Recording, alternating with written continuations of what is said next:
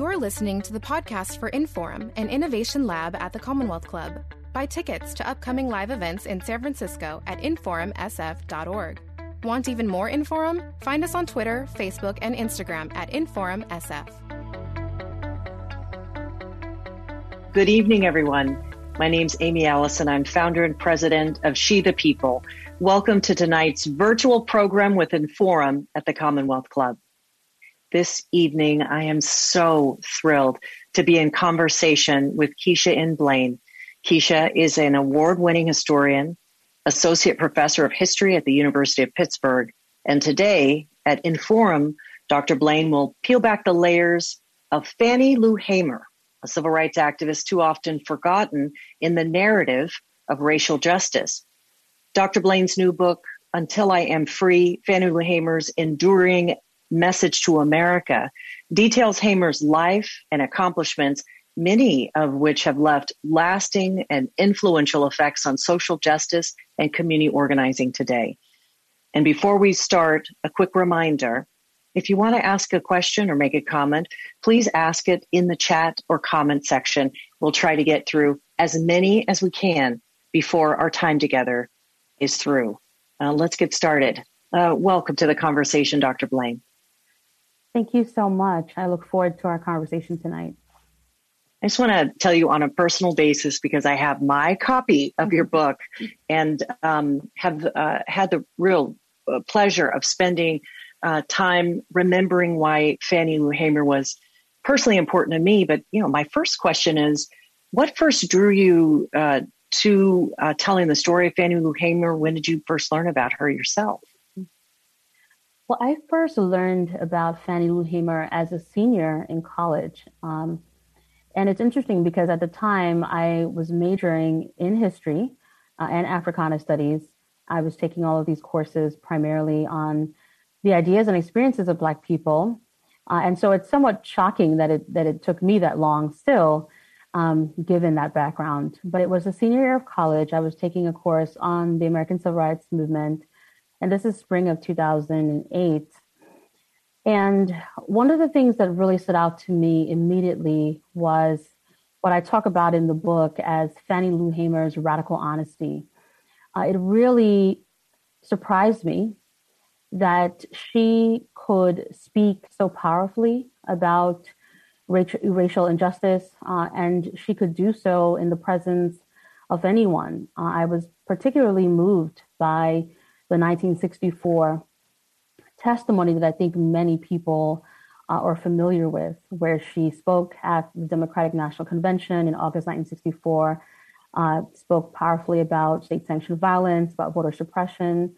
And I think encountering Hamer in that particular moment was transformative for me because I saw so many connections between the two of us, certainly as a Black woman, but also as someone from a working poor background, as someone who, as a first generation college student, I was, somewhat certainly excited to be, in college pursuing a bachelor's, and at the time imagined that I might one day obtain a PhD. I had these big dreams, but I also worried about the feasibility of all of this. I worried about how could I, in fact, obtain these goals? How could I, in fact, make a difference in the world? How could I, in fact, leave a mark given the limitations as it pertained to, the material resources that I didn't have? And Hamer's story was one that inspired me. It showed me the power, really, of purpose, of having a clear sense of purpose, and knowing that regardless of the challenges that you're facing, regardless of the limited resources that you might have, the key is to make sure that you're using your gifts and abilities to make a difference, no matter how small. And I think I found in Hamer's story certainly inspiration to make my own life decisions. And of course, I would go on to obtain a PhD and in fact, write the books that I imagined I would write on on Black history, on the Black experience in the U.S. as well as globally. And so Hamer is someone who I credit as really moving me and inspiring me to make a difference. It's amazing. And, she was, a lot of people may not realize she didn't enter into the movement for racial justice and the movement of, social justice until well in her 40s, having spent decades as a sharecropper. Mm-hmm. And one of the things about your book that really made an impression on me was how you keep going back to her quotes when you say she spoke the truth. And so much of her organizing seemed to be, predicated or based on speaking that truth about her own lived experience. Absolutely. In fact, it was, I think, important for me to center her words as much as possible. And I sometimes chuckle about it because as someone who teaches a range of courses, when I talk about writing with my students, I often say to them, try to avoid quoting so much, try to avoid using block quotes. And there's so much emphasis on, the researcher's voice, the writer's own voice. But in this particular book, I wanted to strike a balance between my own critical analysis and my own assessment of the primary sources, of the documents, of the speeches, and so on, but also make sure that I was not losing sight of Hamer's actual voice. There was a moment where I said to myself, you can't paraphrase certain things. That when Hamer expressed her views, she did so in a way that was so raw. She didn't hold back. As I point out in the book, she did not subscribe to any kind of respectability politics. This is a woman who had a sixth grade education. As you pointed out, someone who had lived as a sharecropper, did not become an activist until the age of 44. She did not know the lingo, so to speak. She didn't have the experience in these spaces. So she did not show up well-groomed, so to speak. She just told you the truth that was on her mind. Very blunt, so honest, but it hit to the core. And when she spoke to you, even if it made you feel uncomfortable, it was transformative. There was no way that her words didn't affect you, right? You had to sit with them because they were so powerful. And I wanted readers to get a sense of that in the book. And so I constantly tried, as much as I had to assert my own voice as the writer, it was important for me to tell the story centering Hamer's words as much as possible so people could, in fact, hear for themselves. And I wanted it to feel as though they were in the room with Hamer. And she's no longer with us, but her words are still here and her words are so powerful. They are very, very powerful. And having a collection of Fannie Lou Hamer quotes, I hadn't seen that before to the extent. I want to talk about her life. You recount from her very, very young age of 6, being approached by, a former plantation owner and her experience with racism. But talk about her earlier life and some of the experiences that led her to later dedicating herself to social justice. Mm-hmm. I think it's so important to talk about the sharecropping system when we begin to imagine how Hamer came to be Hamer. One of the most difficult aspects of writing this book was having to sit with a lot of the painful experiences that Hamer endured and to know that they started so early in life. At the age of 6, as you point out, Hamer was actually lured into sharecropping, and this was the white landowner. And just to provide a bit of context for those who might not be familiar, sharecropping is the system of labor that developed in the aftermath of the Civil War. And so once slavery was abolished with the passage of the 13th Amendment, white landowners, in fact, introduced this system of sharecropping as a way to keep Black people in a constant cycle of debt and certainly dependency. And it meant that many individuals who, of course, with emancipation should have been able to have full access and opportunity even for land ownership, but that was not the reality. And so Hamer's family, like so many other Black families in the U.S. South, were trapped into this system, oftentimes working on the very same plantations that they had been working on under the institution of slavery, or their relatives had been under the institution of slavery. And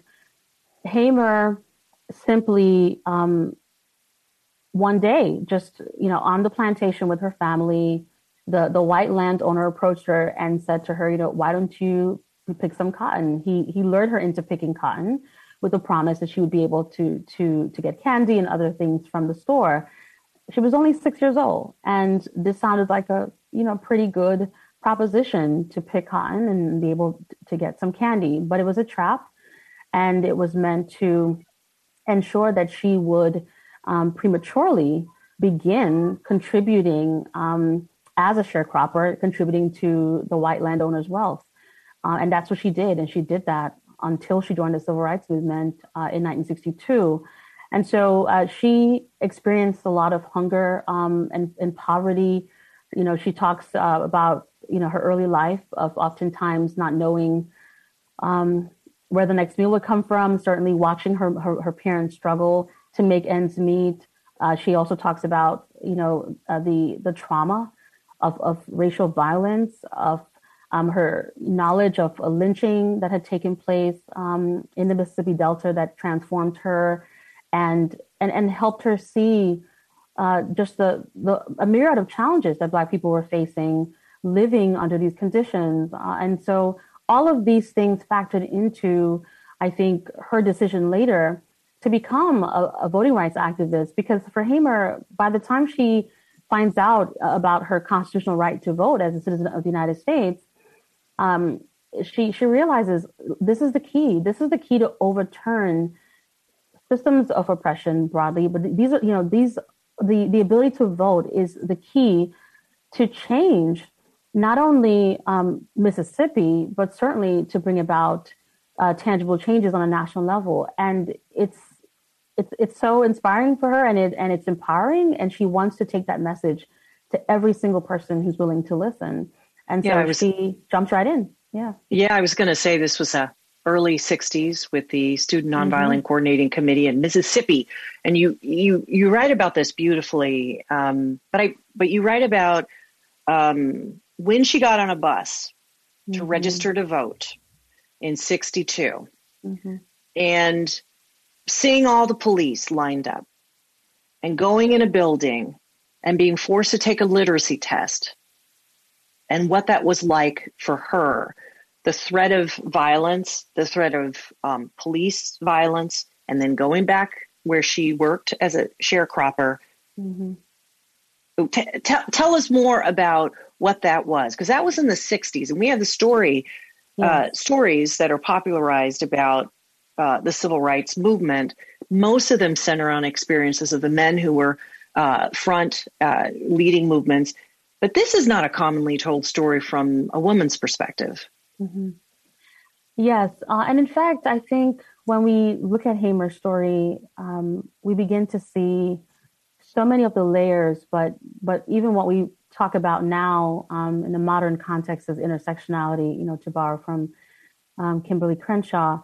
And as you point out, in August 1962, Hamer joins the Student Nonviolent Coordinating Committee, also known as SNCC. The first thing that she does is she volunteers to help. She volunteers to attempt to register to vote. And she's, of course, committed to ensuring that others can register to vote. But she travels with a group of activists. As you point out, they encounter a number of roadblocks. And this is a moment that I think Hamer talks about as being somewhat surprising, because for Hamer, what is powerful about that mass meeting that she attends in August 1962 is the emphasis on the U.S. Constitution. It's the emphasis on particularly the Reconstruction Amendments. And so activists who are there that night are saying, listen, you have the right to vote as citizens of the United States. You've been granted that right since the 19th century, in fact. And so she knows that, at least on paper, according to the Constitution, Black people are supposed to be able to vote. And And let's remember again, we're talking about 1962. So this is not only so many years after the 13th, 14th, and 15th Amendment. We're talking about also many years after the passage of the 19th Amendment. Of course, we've been particularly talking about it over the last several months in, I would say, broad celebrations, but mindful of the limitations of its passage in 1920. And Fannie Lou Hamer realizes a number of things. She realizes that despite what's on paper, there are a number of strategies that white supremacists are employing to block Black people from the vote, to ensure that they don't have the ability to exercise those rights. And that includes, as you point out, the literacy test. Hamer, with a sixth grade education, is given this literacy test with detailed questions about the Mississippi, about the state constitution.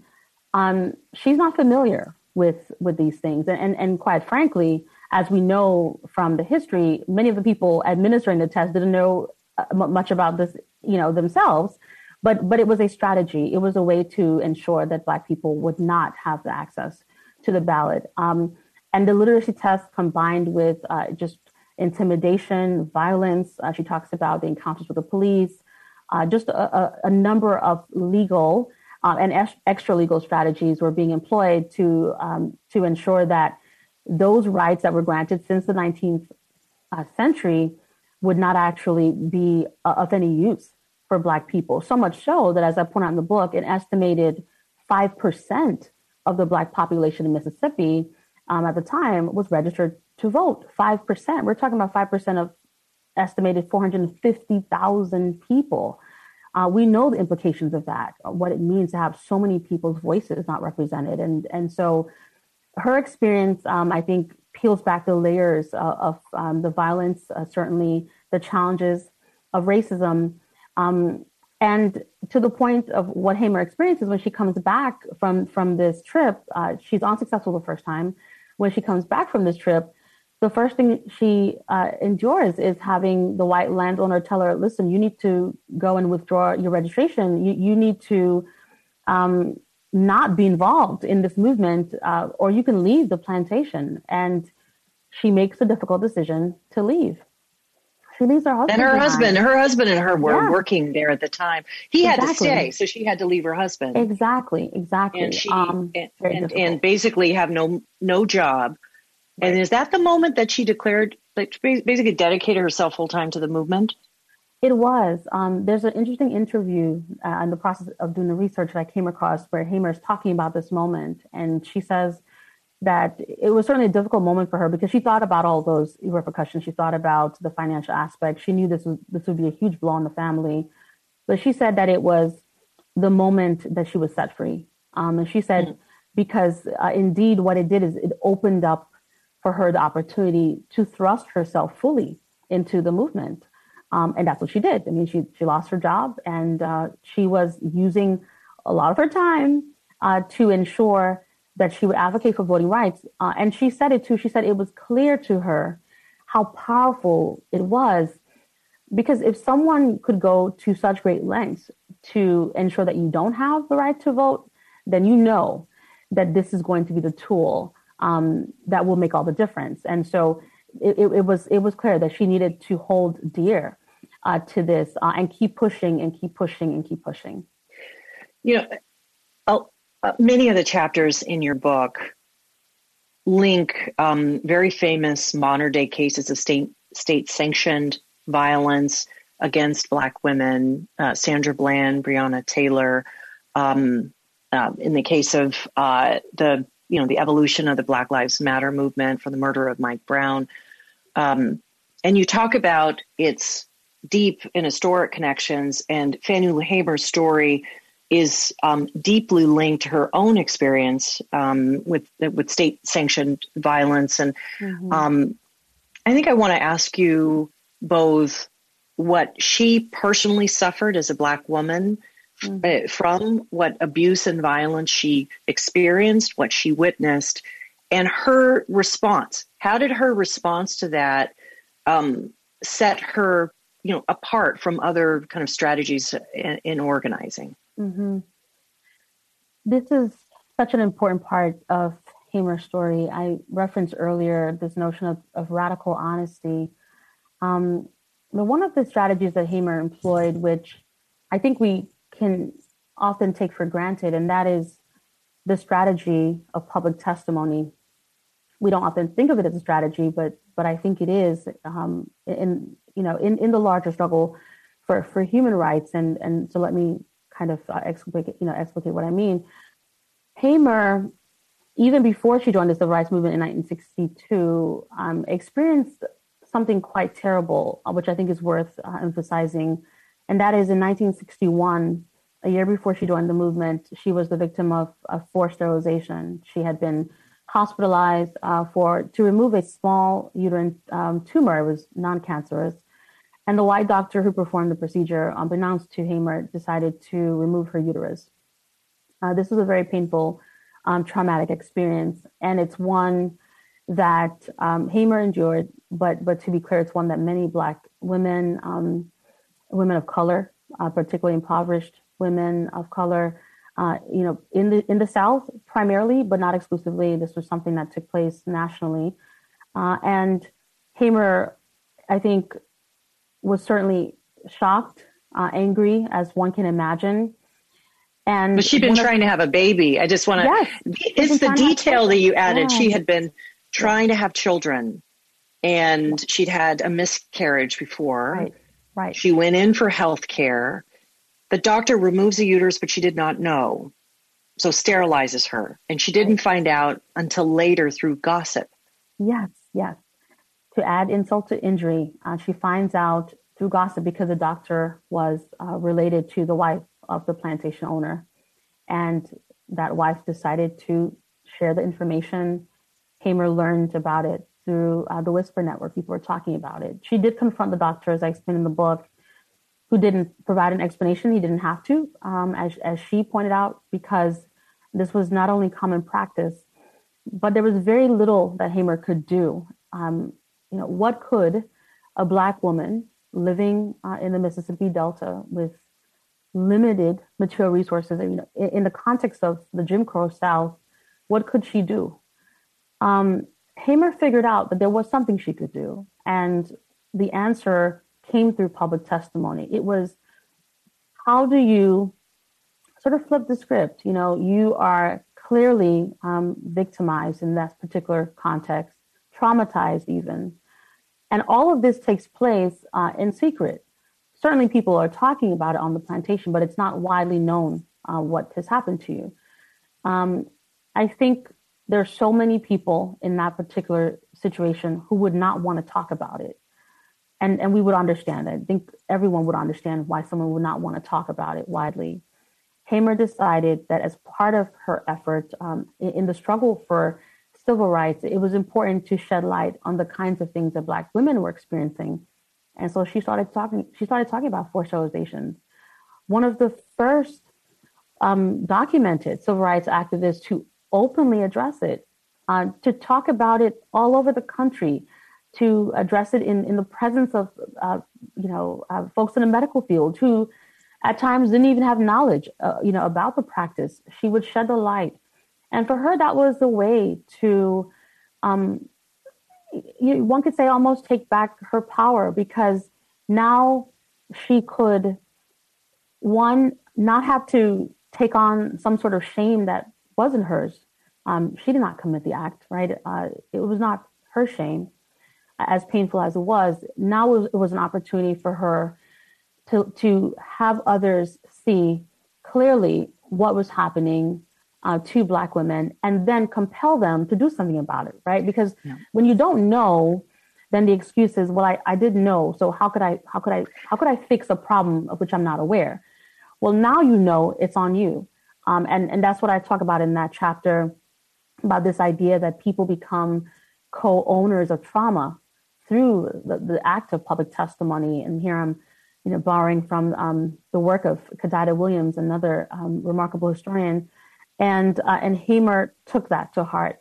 So it was speaking out against forced sterilization. It was speaking out against state-sanctioned violence. She experienced a brutal beating in Winona in '63, which again was a moment where she could have easily retreated. She could have easily said, this is too much. There's no sense in pushing forward, fighting for rights when I'm constantly going through these painful experiences. I mean, that Winona Beaton left Hamer with a number of ailments. As I point out in the book, Hamer was a disabled activist. She walked with a limp, and the beating in Winona worsened that limp, as well as left her with kidney damage. It left her with blood clot in her eyes. I mean, this was very difficult physically, as it was difficult emotionally.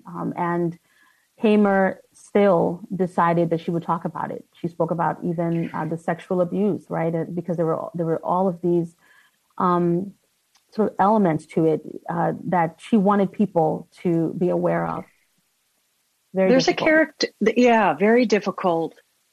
There's a character of her courageous leadership and testimony that finds so much power in that vulnerability. And we can see in some of our greatest leaders, Black women today, who through speaking out the trauma and the decision. I mean, I'm thinking of Congresswoman Cori Bush on the steps talking about her personal homelessness. I'm thinking of Congresswoman Barbara Lee talking about being a 15-year-old forced to go to Mexico for an abortion. I'm thinking of really women all over the country,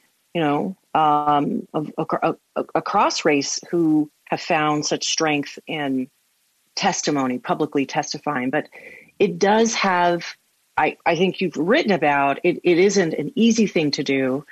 It's a very powerful thing to do. It's very different than the men who led in the civil rights movement, I'd say, very different. I want to talk to you about her remarkable leadership and challenges with the Mississippi Freedom Democratic Party. Mm-hmm. She's a person, as you said, that believed in the Constitution. She believed in the amendments, the Reconstruction era amendments. It guaranteed Black people and all people the right to vote. And she believed that the political process had to change. And so she organized and gave that famous speech, which was aired nationally. Can you set us up? What happened, at that moment, at that DNC that year, where Fannie Lou Hamer gained national prominence? Yes, and this is, I think, an aspect of Hamer's story that most people know a little bit about, which is that they are aware of that speech which she gave, but they don't often know a lot of the context around it. And what is so interesting about that moment is it certainly catapults Hamer's political career. It's the moment that people on a national level find out who she is. But it's also the moment that she endures, I think, a lot of resistance within the movement. And so to give context, as you point out, Hamer played a pivotal role in the establishment of the Mississippi Freedom Democratic Party, which had been established only months before the Democratic National Convention in August. And this party was established to challenge the state party, which was an all-white party.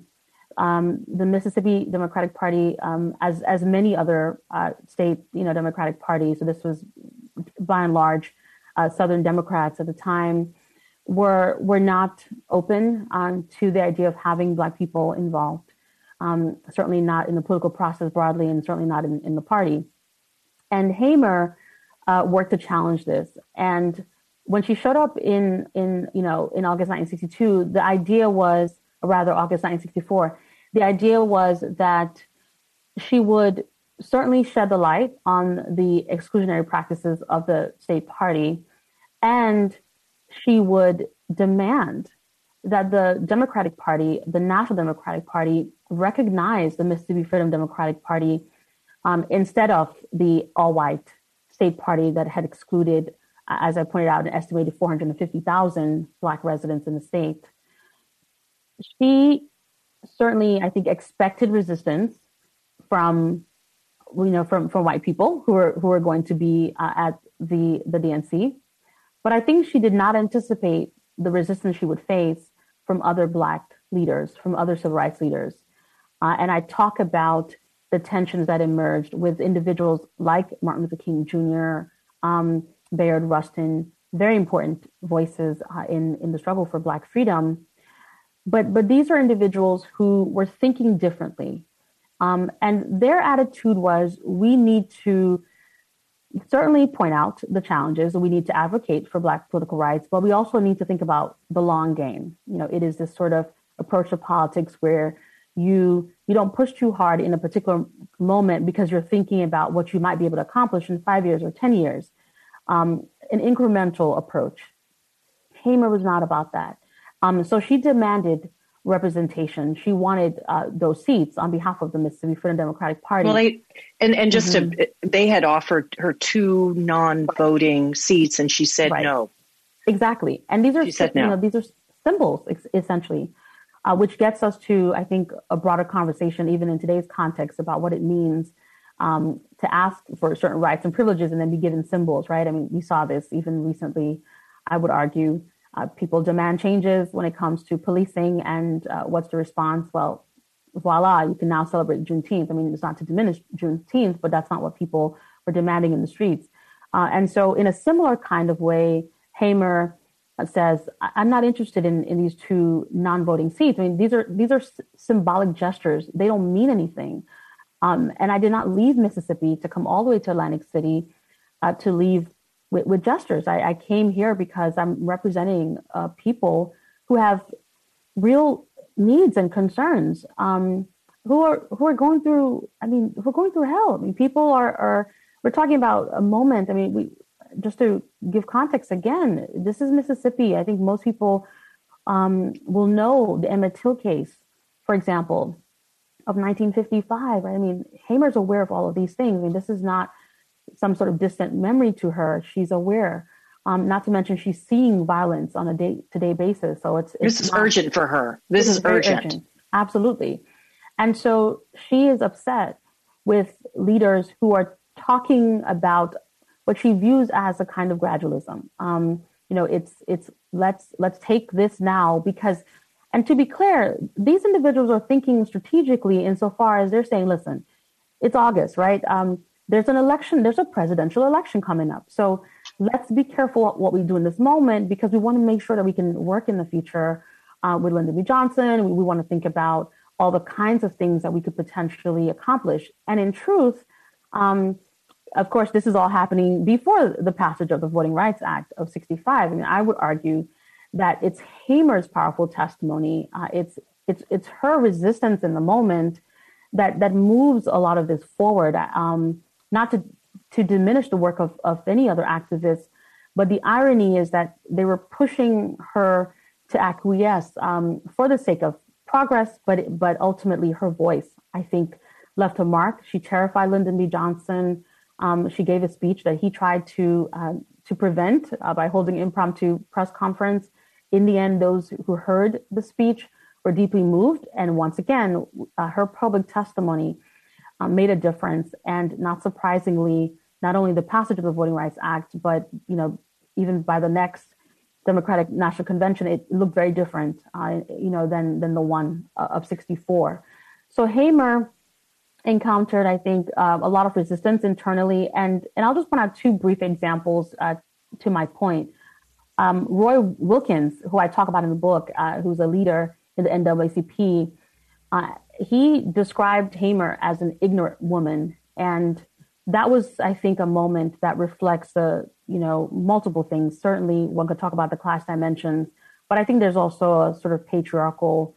Oh, yeah. Absolutely. I was like, I was, that woman. And, there weren't that many women in the civil rights movement that were spokespeople that were, I mean, she was unique in that way. And these are the names of people. I mean, we say Wilkins' name, it's like he's revered, but when you expose the sexism, then it gives a different view. You wrote something in you had this scene in the book where in the wake of the speech to the committee, where she's arguing that the Mississippi Democratic Freedom, the multiracial Mississippi Party, should be fully seated with votes. And in the wake of that, you had some of the very famous leaders that you talked about trying to wheel and deal in a hotel room, and not invite her. Yeah. How did she handle that? Because a lot of us have been in those situations where, hey, she's pushing too far.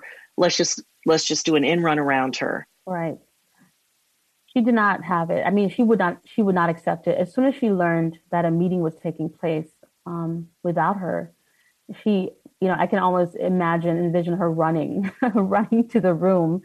I mean, she crashed the party, and she forced them to actually move outside of the room because, of course, the attitude was, there's no space. Well, fine, then let's get out of the room and let's have this conversation where not only I can be present, but others can be present too. She was deeply committed to the idea of grassroots leadership.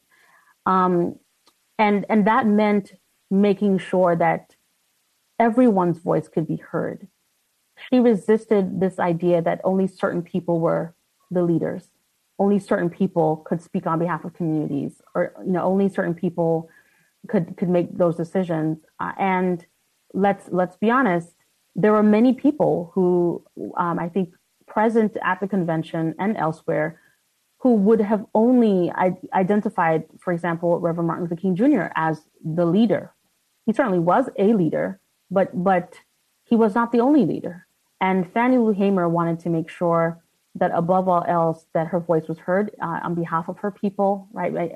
She always would remind folks that she was representing not just herself, but she was representing the people of Mississippi. This reminds me of an interesting encounter, which I think is indicative of all the tensions we're talking about. Adam Clayton Powell Jr., who I think most people certainly know, prominent Black politician, was in a similar vein, as other leaders, trying to get Hamer to acquiesce, trying to get her to see a different perspective, trying to get her to accept the compromise. And he said to her, he was not getting the response that he imagined. And so he said to her, do you know who I am? And she, and of course, we know the layers of that, do you know who I am? It's like, I'm Adam Clayton Powell. Like, I'm telling you something, you have to listen because I come with authority, I come with experience. And she said, yes, I know exactly who you are. And then she posed a question to him, which I think is so powerful. She said, how many bales of cotton have you picked? How many beatings have you taken? And that was classic Hamer. It was this idea that, listen, I'm absolutely going to respect your title, your position, your experience, your expertise. All of that is wonderful. But you know what my experience is? It's violence in the state of Mississippi. It's poverty. It's hunger. I too have experience. And my experience is grounded, right? It's a lived experience of being a sharecropper for all these years. And so when I'm speaking, you have to listen to me as much as you expect me to listen to you, right? And it was a way to signal that she would not simply allow people to brush her aside because of her lack of experience in their view, and because of her limited formal education. All of these things she resisted. It's so powerful, and it's so clearly the Black woman's voice. You wrote, and I'm doing my best to, quote or paraphrase, despite and because of their mistreatment in American society, Hamer argued that Black women occupied a unique place in society, echoing a long line of Black women activists who came before, including Black radicals Claudia Jones and Louise Thompson Patterson. She maintained the belief that Black women were at the center of interlocking oppressions of race, gender, and class, and that we as Black women, she said, have a job to do to support whatever's right and to bring injustice where we've had so much injustice. And I think that the story, the book talks so much about that unique role and job of Black women, even till today. You're writing this about Fannie Lou Hamer, who lived many, many decades ago. Would you say that that's still the job of Black women today? I think so. I have a mixed feeling, a mixed reaction, because I certainly agree with Hamer. But there is a part of me that hates to have to agree, because I am frustrated by the fact that Black women to this very day have to constantly work so hard, quite frankly, to save this nation. I mean, it almost feels like at every moment there is a crisis, and we saw this just in the last couple of months. I think, for example, someone like Stacey Abrams come to mind. It is wonderful, just and quite remarkable. But I also say, why does it always have to be, the burden? Of course, some would not use the word burden, but you think about it this way, that Black women still are among the most disrespected in American society. And I'm, sort of quoting here from Malcolm X, who made the observation. And yet they're constantly relied upon, expected almost, to come up with the strategies to help build this inclusive democracy. And I'm not suggesting that others don't play a role, but it is frustrating that there is this grand expectation, and yet when Black women are looking for the support, it's not always there. When they're looking for the help, it's not always there. And we see that in Hamer's life too, right? I mean, she sort of sacrificed so much. She gave of herself. And then when you get to that last chapter, so many people reach out to me and they said, when I get to the last chapter, I just can't stop crying. Well, it is painful to see how someone who gives so much of herself, who's so selfless in this struggle, not only for herself and for Black people, and to be clear, I mean, she is as much a human rights activist as she is a civil rights activist, which I point out in the book, to do all of that and yet find yourself in just a dark place towards the end of her life, looking around for people to help and not necessarily finding them. And it makes me think about, it makes me feel conflicted about the sort of expectation, the burden. I agree. I very much think that it is powerful for Black women to lead. And in fact, I think it makes me think about the Combahee River Collective, which comes a bit later in '77. The Black lesbian feminist group, which emphasizes the centrality of Black women's experiences and makes a case that when Black women are liberated, other groups by extension will be liberated. All of that is powerful, and I accept that. But I do still feel a sense of frustration that it has to be this way. It really should be a collective effort always. That's my sense. Yeah. A lot of us can relate to that. And this conversation is not just amongst Black women. And in fact, the name of your book is Until I Am Free, right. Fannie Lou Hamer's Enduring Message to America. And I wonder what your analysis of both what her message is, what's her enduring message, not just to fellow Black women, but to all of America. What's the message that her life, her sacrifice, her patriotism is for us today? The message is truly encapsulated in the title. As Hamer traveled across the U.S., she would say often, nobody's free until everybody's free. Or sometimes she would put it another way, whether you are white or Black, you are not free until I am free. And that to me is so significant. I understand that not everyone will fully embrace that message. I certainly hope that more people will, because it's a message that gets us to move beyond the individual and truly to the collective. To this very day, we are constantly battling, I think, what one might describe as a struggle between, the individual and the collective. When you make a decision, do you make a decision simply because it will benefit you, or do you make a decision thinking about the whole, thinking about those around you?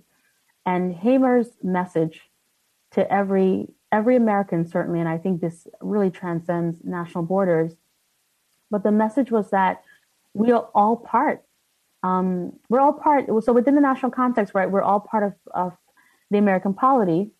And even widely, we're part of this human family. And what that means is that when one person is hurting, it has an effect on us. Even if you don't see it in your everyday life, right? You may not have to worry about an encounter with the police. You might not have to think twice about applying for a position and experiencing discrimination. Maybe that's not your experience, but to know that someone else has that experience should bother you enough. To know that someone else has to be, concerned every time they have an encounter with law enforcement in a way that you might not have to be concerned, like that should bother you, because in fact, you cannot experience true liberation if anyone around you is in chains.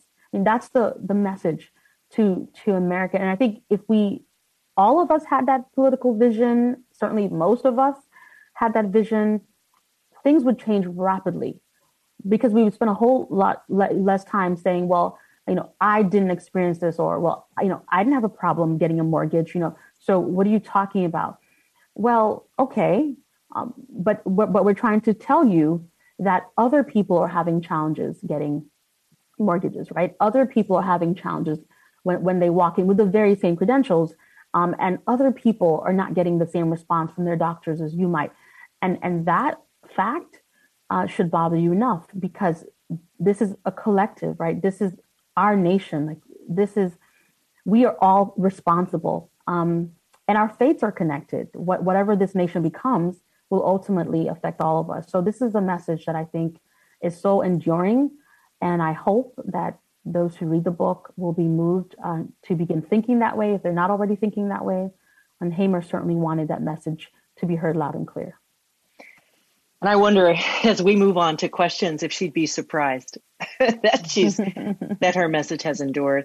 Well, let's have some audience questions. A couple of live questions for students to start.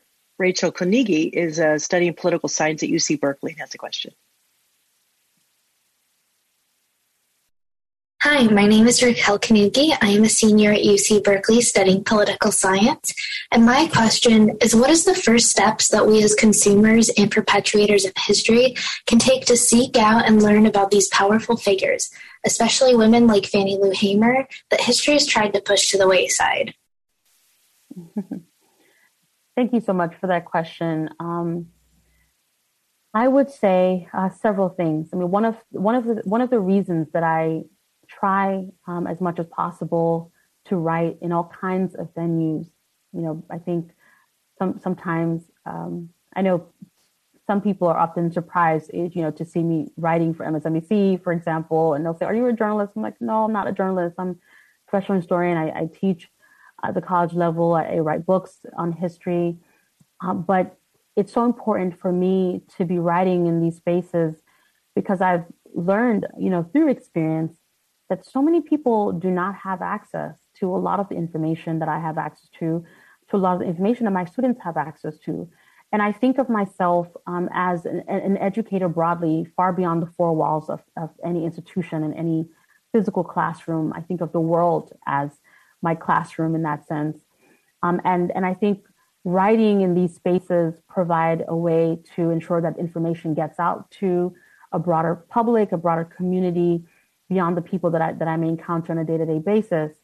And the truth is, so many amazing writers, historians, but not exclusively historians, people from all different fields are writing accessible articles and books that ultimately, I think, make it a lot more difficult to say, I don't know, or I didn't know. I mean, now we have Google, and I always, I smile when I think about it, how quickly one can find information.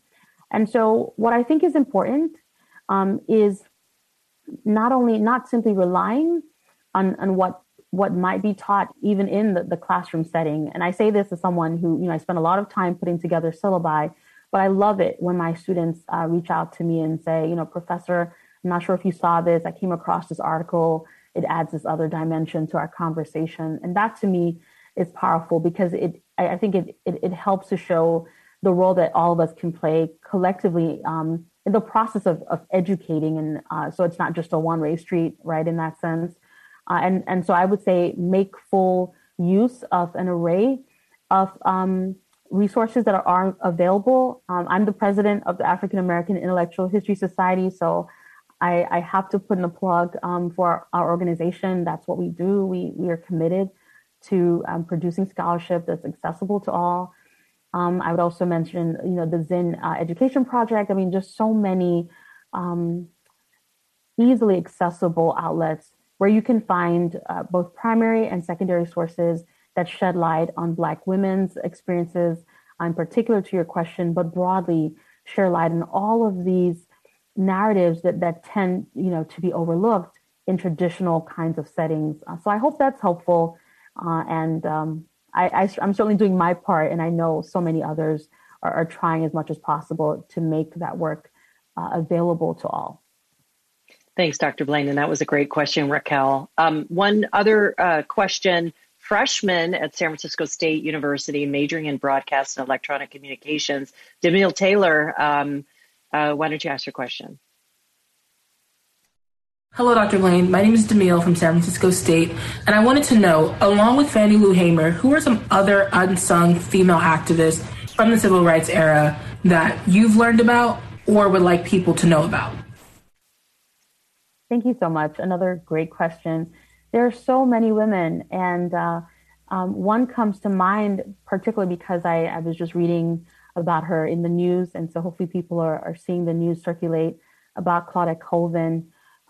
We generally talk about Rosa Parks in the context of the 1955 Montgomery bus boycott, and Rosa Parks is certainly important in the larger narrative, but we don't often talk about Claudette Colvin, who was only who was a teenager, I think about 15 years old, and months before Rosa Parks refused to get up, Claudette Colvin did the same, and she refused to get up when a white bus driver asked her to move in order to give the seat to a white person. Many people don't know her story, but it's such a powerful one, not only in seeing Black women, we're talking about Black women, but to emphasize that this was a teenager, to help us see how vital young people were in the movement, and their narratives are not always emphasized, but it's so powerful. And of course, Claudette Colvin is in the news because she, at the time, was arrested. So she's now demanding that her record be cleared, and she's in her 80s now. And so that's one person who comes to mind. Also, Ella Baker, of course. There are so many, I think, folks who write about Ella Baker. I think immediately about Barbara Ransby, who's written an amazing book on Ella Baker. But still, I think we need to know more about Ella Baker. And I would love it if everyone would, pick up Barbara Ransby's book. Ella Baker was the visionary behind the Student Nonviolent Coordinating Committee, or SNCC, that I mentioned earlier. And in fact, she was a mentor for Hamer, someone that Hamer truly admired and learned from. Those are just two quick examples, but I'm writing a book now on Black women and the struggle for human rights from 1865 to the present. So, wow, so many women that I'm even encountering for the first time in the process of doing the research. There are so many stories that have yet to be told. And how powerful to tell those stories. We have a lot of questions and just a few minutes left with you, Dr. Blain, but let's do our best. Here's one. So many young people want to address injustice today, but doing so can feel intimidating or impossible to them. What do you think Fannie Lou Hamer would want to tell them?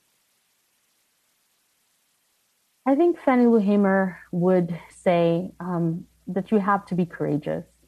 And I understand that, of course, it is often easier said than done. I think about my own life and the moments where I've had to be courageous and at times been fearful to speak up in the face of injustice. I think one of the lessons from Hamer's life might be instructive here. And that is we oftentimes are thinking about how to strategize alone. We're often thinking about how to fix all kinds of problems alone. And the irony is that we don't have to work alone. We actually don't have to strategize alone. Could Hamer have stayed in that meeting in August 1962? Hamer could have listened to what activists had to say. She could have said, aha, okay, I have this information I need. She could have walked out of that meeting and decided to lead her own campaign just on her own. And she could have. Many people have certainly taken those kinds of approaches, but she joined the movement. She joined an organization. She connected herself with like-minded individuals, and they provided support for her. And they provided, I think, the kind of structure that made it possible for her to work effectively. So I emphasize this because I always tell my students, you have to be creative and you have to be thinking about ways that you could come up with strategies, but understand that there are people already working, right? There are groups already established, organizations, organizations like the NAACP have been around for a very, very long time. The Urban League. I mean, and these are just two quick examples of places and spaces where you can tap into them, you can connect, and figure out how you could be of service, and how you could, lend your skills and your talents. So I think that's an approach, and there's strength in numbers. So sometimes when you lack courage, you can find the courage often when you're connected with other individuals who may be fearful too, but your presence gives them a sense of empowerment, and their presence will do the same for you. So I hope that's helpful in thinking about how to strategize, as a young person, whether it's on your campus or off the campus. Courage is so important. Thank you for that. Here's another question. So many of us look up to Fannie Lou Hamer as a leader. Do you know if she had any role models or anyone she admired in her life? Absolutely. And so I mentioned Ella Baker, and also Bob Moses, who, unfortunately passed away fairly recently. There's a moment where we were talking about the DNC earlier, and Hamer, as much as I explained in the book, she was so defiant. She was clear about not wanting to accept the compromise of the 2 seats. There was a particular moment where she began to doubt, naturally, because she's watching all of these well-known, established, well-respected leaders challenge her over and over again. And there's a moment where she begins to wonder, is she really making the right decision in sticking with her convictions? So she goes to Bob Moses and Ella Baker, and she poses the question to them, do you think I'm making the right decision? And they say to her, you know what's best, not only for you, but you know what's best for the people of Mississippi. We trust you, and we trust you to make the right decision. And she talks about how powerful that was for her to strengthen her in the moment.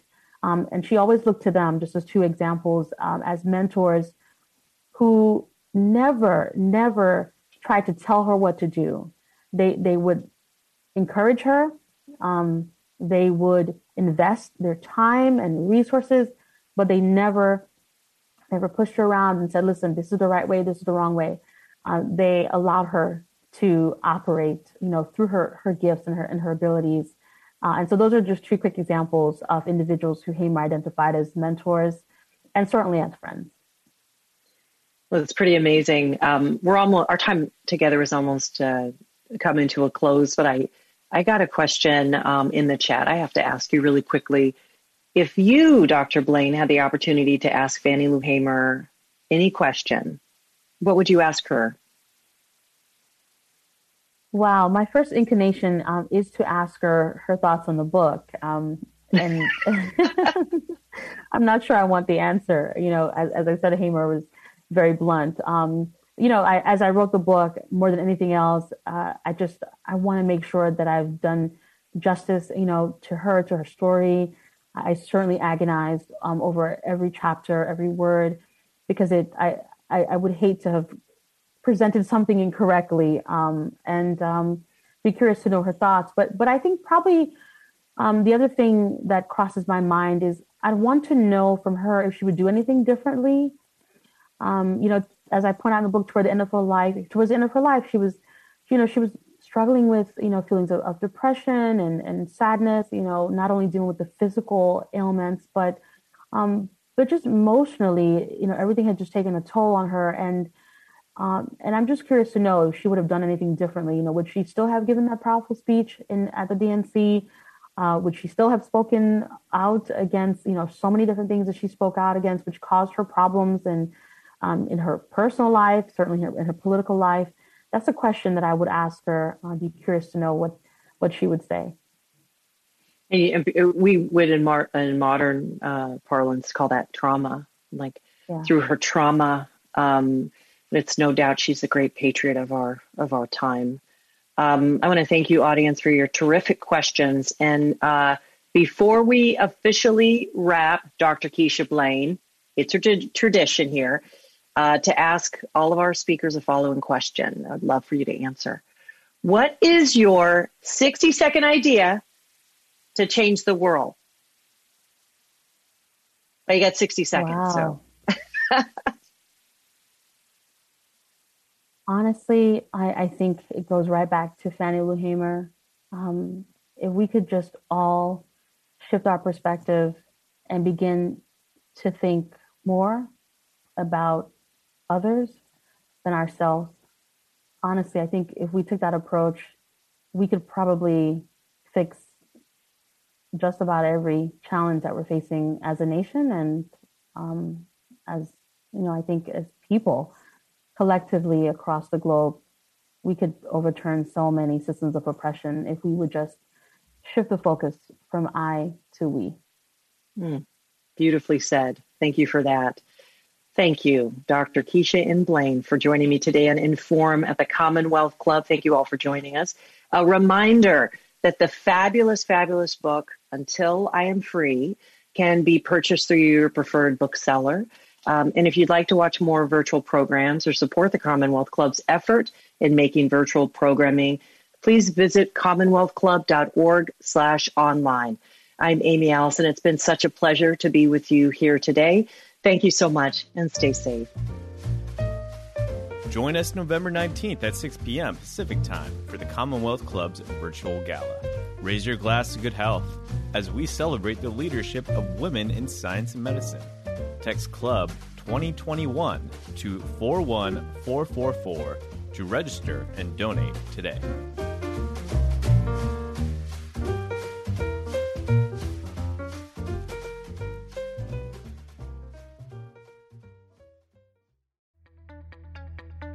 You've been listening to a podcast of INFORUM, an innovation lab at the Commonwealth Club. Support our podcast and find out about upcoming live events in San Francisco at inforumsf.org.